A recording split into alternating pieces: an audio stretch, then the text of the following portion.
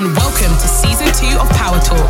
Power Talks are short, powerful interviews from leading youth violence experts, spreading new ideas and sharing best practice.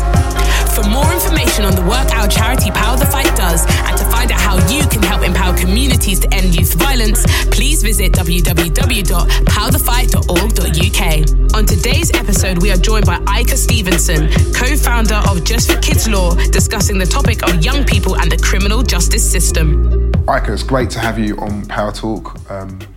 Your organisation, Just for Kids Law, is something I've been following for a while. I'm fascinated by just some of the things that you do and the families and young people you engage with. Do you want to just explain who you are, what you do, about Just for Kids Law, how you got into this field? So I am a founder of Just for Kids Law, and I am also the legal director. So I'm responsible for the legal arm of the organisation, so I supervise all the solicitors.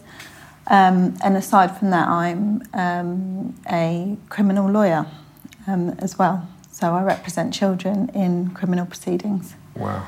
Why I got into this? So the short story is when I was 10, my dad went to prison. And I think that was the first time that I really got a sense of injustice. And I decided then, from a very basic perspective, that I wanted to be a lawyer, probably because I thought that I'd be able to get my dad out of prison. But that kind of started the process for me. And I sort of pursued everything that I needed to do in order to pursue a career in law. For quite a while I thought, well, I'm going to do family law, or because I wanted to help children, and I thought that was the way that you did it. And then I had sort of highfalutin ideas about doing international child abduction and all kinds of things like that. But what actually happened was, so I was working in a corporate law firm. I was bored out of my mind, and that was just as a paralegal. And a job came up at the Children's Society, and that was to be a child advocate. So I wasn't fully qualified, but it was the role was to give young people a voice who'd been remanded in custody at Feltham Young Offenders Institute, and I was based there at least 3 days a week, dealing with young people who were coming into custody. And I think it was kind of a bit of a life-changing experience, because I saw young people who were 15, 16, 17 come into custody, and they had, they were really vulnerable. On the first day in custody, they'd often ask to speak to someone from the Children's Society, and they would be crying. They'd just want to do basic things like speak to their mum. They'd be wondering how they were going to cope. And then within 3 days, you would see those same young people walking down the corridors, and they'd just be like, "You're right, miss." And the transition was startling for me, because they would be, they were wearing a mask. And the process in a very short time of being in custody had changed them. And for me, that was a massive problem, because I thought by sending children to custody, you are hardening them, then we've got a big problem as to how we deal with them when they're released. Wow. So I spent 6 months working in Feltham. It was quite an oppressive period. Right. So when that... what year was this? Oh, God. Maybe the year 2000, 2001. And then the service was changing. The Children's Society weren't going to be carrying out the contract there, and it was going to be made a statutory service. So at that point I decided to leave, and was sort of working out, okay, how am I going to do this? How am I going to work in a specialist way with young people? And I wasn't sure that I'd be able to do that as a lawyer. So my first job was at Westminster Youth Offending Team. and my role was a court officer as well as supervising young people on programmes. So that allowed me to be in court and assist young people who are at risk of being remanded. I told you this was a short story, so it's not very short. That's all right. So I was there to sort of provide bail package and support for young people who are at risk of being remanded, and then to supervise them on that programme. Yeah. So that kind of allowed me to combine the two things I really liked, which was the legal aspect as well as direct, hands-on, practical support. And then I was doing that for about 3 years. And I think my family were like, are you ever going to qualify as a lawyer? You know? And so I actually met Shawneen Lamb, who was co-founded Just for Kids Law with me. She was practising at West London Youth Court, and she had heard that I actually had done all of my legal sort of training. I just needed to have a training contract as a trainee solicitor. And she said, look, I'm trying to set up a youth specialist legal team at a firm called Lawrence & Co. In West London. And she said, you know, if you want to train, if you want to qualify, then come and train with me, essentially. So that was it, really. So within, whilst I was still a trainee solicitor with her, we sort of, all of our experiences combined, and we decided we wanted to set up Just for Kids Law. Wow, and that's an incredible story.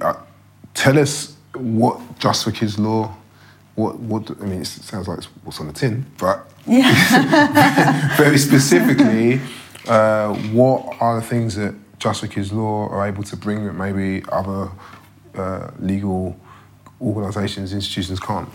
Well, fundamentally, I mean, I think it is quite unique because obviously we offer legal representation and direct support as a charity and in a much more holistic way than other organisations that are involved with young people necessarily do. But really, the aim is to work with and for young people to ensure that their legal rights are respected and to also allow them to have a voice in that process, because we found that a lot of the young people that we were representing in criminal proceedings and as a yacht officer as well, I found that a lot of people would say to young people, well, I can deal with that bit of your life, but I can't deal with that bit. Right. So you know, that bit's in my remit, that bit's not. Give us an example, what is in the remit, what's not in the remit? For example, you would have, as a lawyer, essentially, lots of lawyers feel their role is simply to represent a child in criminal proceedings, to get an outcome, whatever, on the case, and then to walk away at that point and not address any of the issues that are clearly there. As a youth offending team officer, you've got a very specific purpose to work with a young person on an order, although the expectation is that you might be able to address some of the other aspects of their life. You can't really provide practical support from that young person, and the perspective you have to come from is quite different. So you come from a best interest perspective, and what a young person actually thinks and feels about that situation can very much get lost in that. You know, some organisations can deal specifically with a young person's housing, but they can't deal with the fact they've been excluded from school. Right.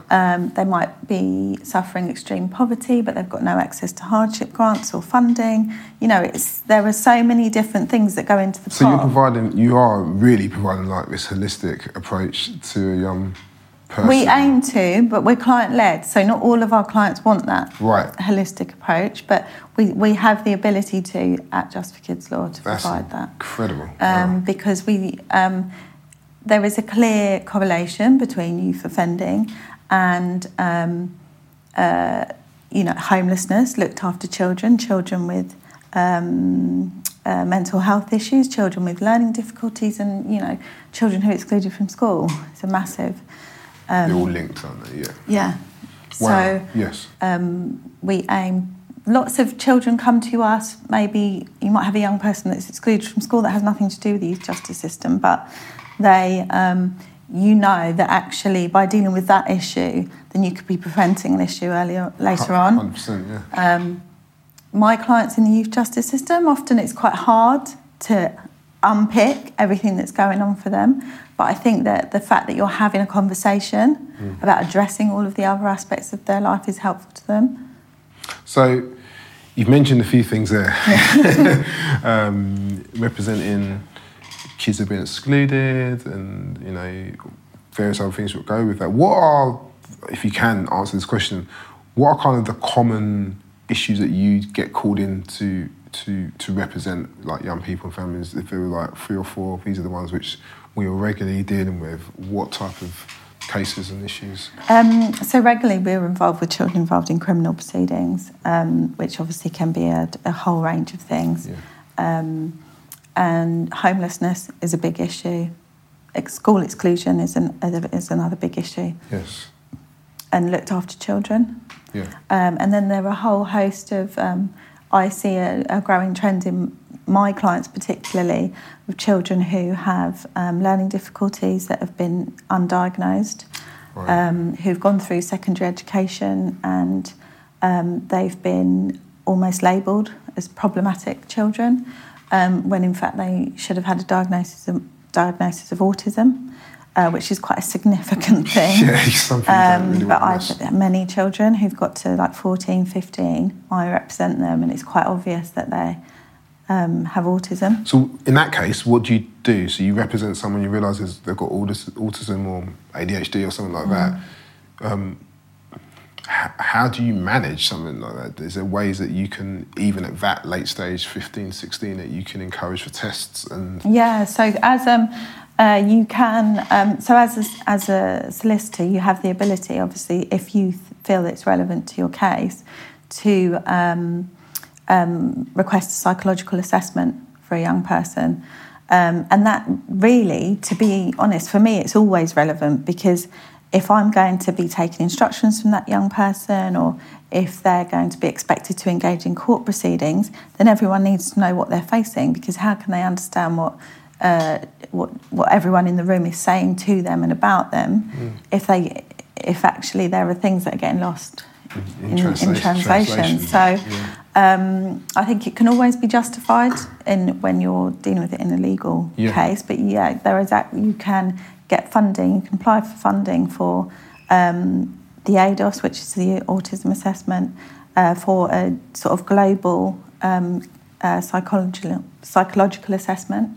And also there's a huge amount of children with speech and language issues who are in the criminal justice system. Yeah. So I think the statistics are startling, something like 60 to 90% of children involved in the youth justice system they're experiencing issues with communication. Wow, that is startling. It's interesting that you said that you've had experience working with Youth Offending Service, as I have as well. You're talking about 2000, 2001. So you've been in this game for a while, if you can call it a game, and I've also been in a similar field. And why that's helpful is because specifically Power to Fight is looking to empower communities to be part of the solution. And we do that in a few ways. One of the things is that we deliver workshops to faith groups, arts organisations, statutory, anybody who are front-facing with this issue. And the reason is because personally I've seen young people lose their lives, but I've also seen this issue of youth violence grow. Now, whether that is statistically or perception, that's another conversation. Yeah. But it'd be interesting from your perspective, how has this fact or perception of youth violence and knife crime, how has that impacted your work? And does that impact some of the cases? Have you seen an increase of you guys taking on cases which have directly resulted of youth violence or knife crime or gang association? So that's a big one. So in terms of, looking at my experience and my journey, actually, I think this issue has been a long-term issue that is currently, receiving a lot of media, like unhelpful media hype, I would say. and it's creating a moral sort of panic in the court system, which is having an impact on the way that the courts choose to deal with young people. Yes. And also, so for schools, for example, I think are behaving differently because of this. So schools are much more likely to deal with things by involving the police because they are because they're fearful that they'll be criticised later on if they don't. So I think that the sort of moral panic and media hype around youth violence has created a situation where children are more likely to be criminalised than they were previously. Yes. And when I say criminalised, I mean, children are essentially being dealt with through the criminal justice system. I'm not saying that there aren't issues that need to be dealt with there, but it's about the way that we deal with them and whether we want to have a whole generation of children who have criminal records, which is really counterproductive. But for me, the issues, children have, young people have carried weapons because they feel unsafe for a long time. I think that obviously there are lots of, it's such a massive, complicated issue. Particularly children we're working with now who are 14, 15, 16, essentially they've been living in austerity for 10 years. So essentially all of their formative years they've been living in austerity. So I think that there's an issue around that. Yes. Because essentially we've got a generation now of young people who are who've been experiencing extreme poverty in a time where of significant cuts. So, you'll be well aware of all of the cuts in youth services. Yes. I was interviewed a few weeks ago about cuts to youth offending teams. And, I can't believe I was having to be interviewed about cuts to youth offending teams at a time where the conversation around youth violence is so prevalent. So I think that that's a factor. There are a group of young people who feel quite hopeless, that is a concern. But when people talk to me about, so what are you doing? What's Just for Kids doing about this, knife crime? And my response is always, well, what we're doing is we're fighting knife crime one child at a time, because I think it's easy to get bought into this kind of moral panic. Yes. And so when I'm representing children in court, I represented a girl in the police station who had taken a craft knife into school to carve soap. Right. And she had been told by the teacher, bring a tool into school to carve soap. Yes. And the teacher had specifically said a spoon or something. She'd brought a craft knife in because she does a lot of craft at home. Because of this whole frenzy around knife crime, her school felt they were obliged to report that to the police because she had a craft knife in her bag 2 days after having design and technology when she carved the soap. And I was dealing with a 14-year-old girl in a police interview who'd never come to the attention of the police before, and having to talk her through what she felt was clearly a really extremely intimidating process. Wow. It's mind-boggling and it's frustrating, but similarly, because I'm also a pastor at a church, and one of the things I try to do is also educate faith groups, because similar to schools, a lot of them have youth groups. Some of the conversations I have with pastors, a young person brings a knife into a youth group. Right. And some of the way they've handled that, there's just not enough education out there. So just and whether this is a clear answer or not, let's take a school, or just take those two institutions, youth group on a Friday night in a church or faith group, and a school. Kid brings a knife in. Is it, like, legally, does that institution have to go to the police to say this kid has brought a knife in, or is it discretion? Obviously it's hard for me to say from the perspective that I'm coming from. I think that there would be a whole host of, obviously each organisation is going to have their own safeguarding policies and concerns, but I think that what people need to understand is looking behind that. So why has it happened? Yeah. And what I don't think there's anything that's suggesting that people must report those incidents to the police. Yeah. But I think that you can take a common sense approach based on what conversations you're having with young people around that. And for me personally, it would be much more productive to speak to that young person about why that's happened.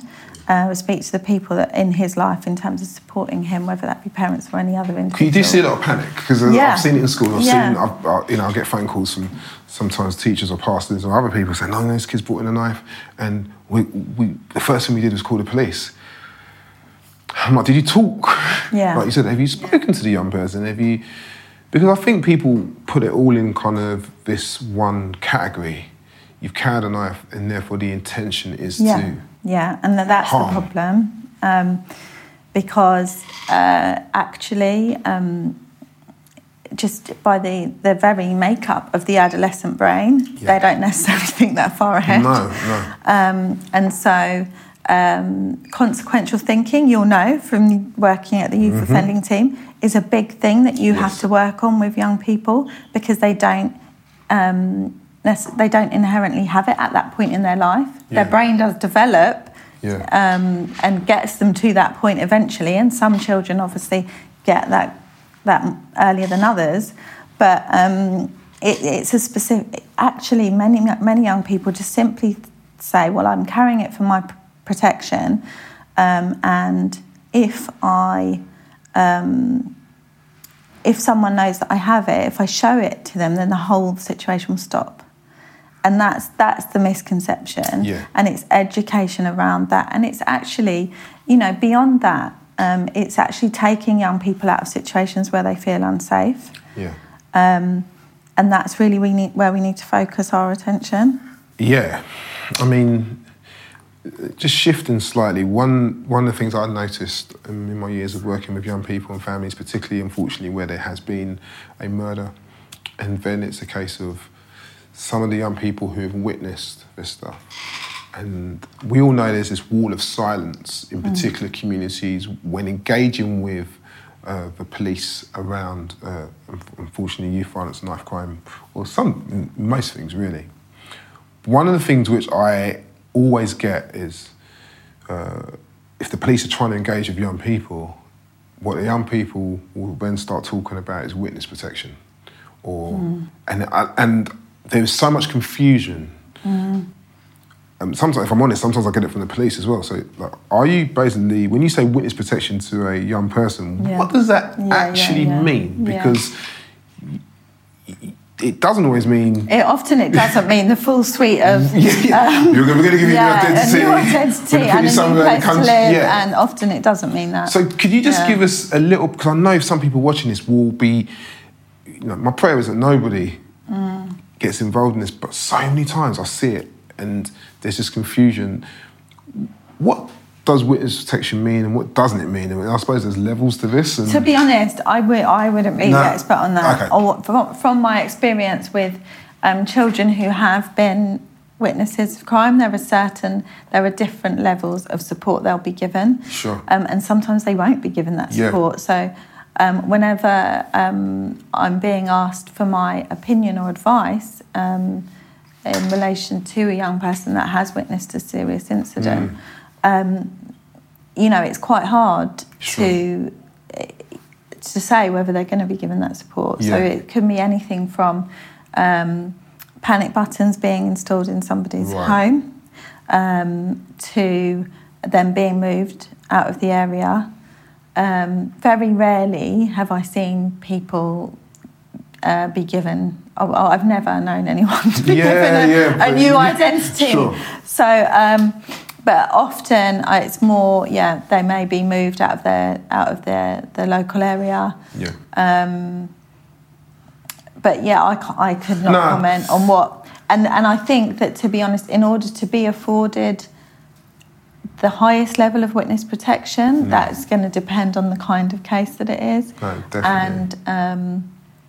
and the risk. So one of the things you said earlier on, which is quite frightening for me, is how the moral panic around youth violence and knife crime is beginning to influence maybe decisions made in the criminal justice system, which really is a bit concerning, that maybe not all cases are viewed as individual, but are kind of like, well, because of this moral panic over here, we have to act. How much, I mean, I don't even know how this works, but how much education, maybe between you or other organisations, and conversations and dialogue do you have of actually those who are suggesting these sentences and stuff? Do you ever get an opportunity to say, look, there is reality in this perception, and do you ever get that type of... Yeah, I think if I go to court and I'm representing a child charged with possession of a knife, then I think I will set out the duties of the court in terms of sentencing that young person. So we have the sentencing guidelines. There are specific sentencing guidelines for children, and they are actually really good. Those guidelines tell magistrates and judges that they should be looking at rehabilitation, that they should be looking at addressing sort of the causal links between that young person's personal circumstances and offending. They talk about the prevalence of children with mental health issues in custody, the prevalence of children from black and ethnic minority backgrounds in custody, and they tell the courts to weigh all these things up before they send a child to custody. And also they tell the court that custody has to be a last resort, so they have to feel that there is such a risk to the public, and that all options have essentially been exhausted with that young person before they send them to custody. So I think it's for lawyers and youth offending teams and anyone who has a voice in that court to tell that story and remind magistrates and remind judges, and that's what I do. And as a result, I've had a positive response.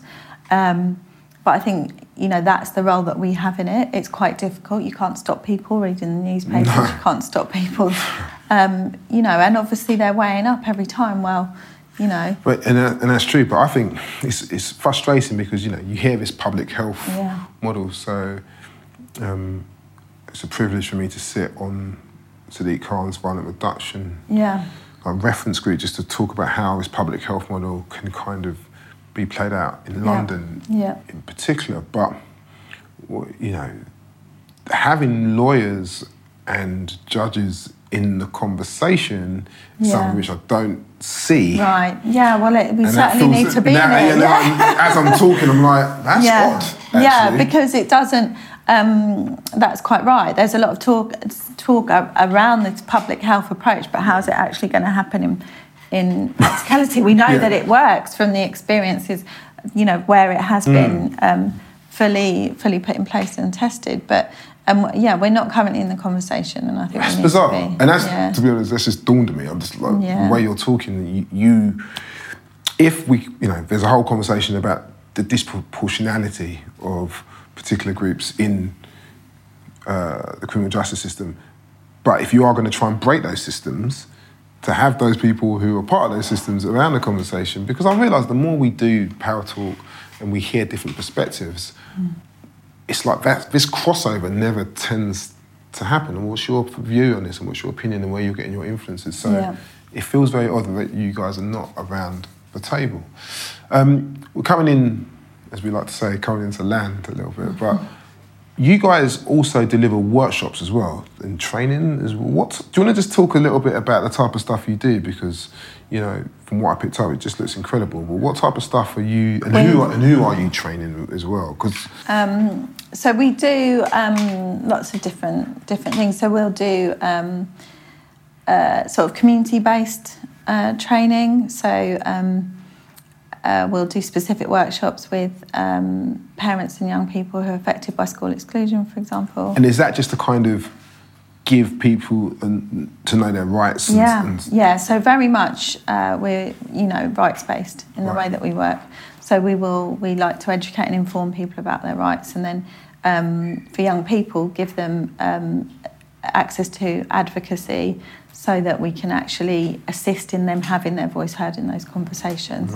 Amazing. We will talk to community groups about stop and search and things that are affecting people on the ground. But we also deliver training to youth offending teams. Stop and search must be massive as well. Right? Recently, there was a stop and search, what was on social media of a young boy in handcuffs, and obviously we don't know what happened before, we don't know what happened after, but it looked like the police officer in question was using undue force, at least from the clip I saw, and I'm being very careful what I say. But it's that kind of thing which, even if that wasn't involving you, it escalates and grows. So when you start talking to young people specifically around stop and search and what are my rights and all those questions which you feel there should be an easy answer to, so much confusion. Yeah, and I think that it's about and what you don't want, because sometimes when young people start exercising their rights, then the situation escalates. Yeah, and nobody wants a cocky kid. You don't want to put young people in a situation because you're not there with them. They can't just pull a lawyer out of their back pocket, So I think it's important for young people to understand their rights, but also to give them practical support as to how they actually have that conversation. Yeah, that's a really, and it's good. And I'm sorry I cut you. You were talking about that. You also train solicitors and youth offending service teams. So we believe that all of the people working with young people should be specialists. Yes. So we do a lot of work around trying to educate the profession to be youth specialists. Yes.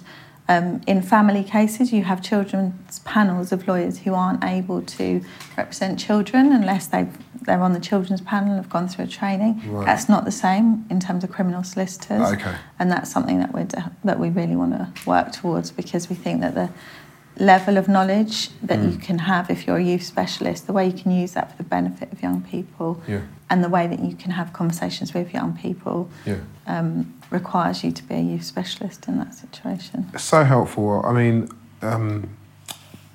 my brain is ticking, and there's so many things which I'll probably talk to you off camera about, because I feel there's so much crossover that we could hopefully do together, both our organisations. But I just want to thank you for your time and your expertise. I've just learned a lot. Is there anything which, if there's any final thoughts or anything you feel like you'd want to say?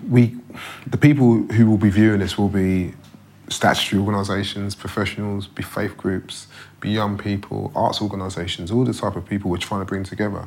I don't know if there's anything you feel you've missed or anything burning you'd want to close with. Too many things. I suppose for statutory organisations, I'd say that we need to look at all of the issues that are for one particular young person in order to actually really make a change. For parents, I would say seek legal advice.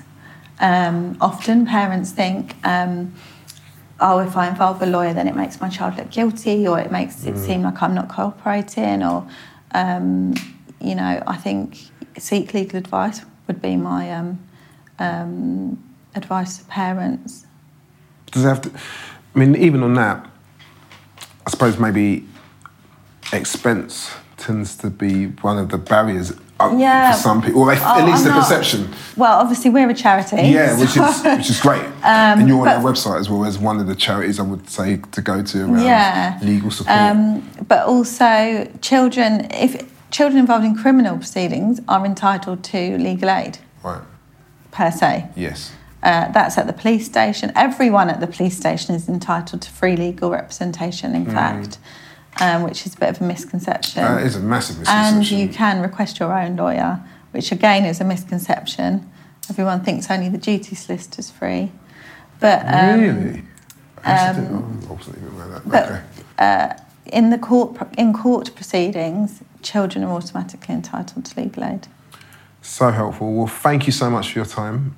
Like I said, hopefully we can do some work together. But I've learned a lot. Just really appreciate it. So thank you so much.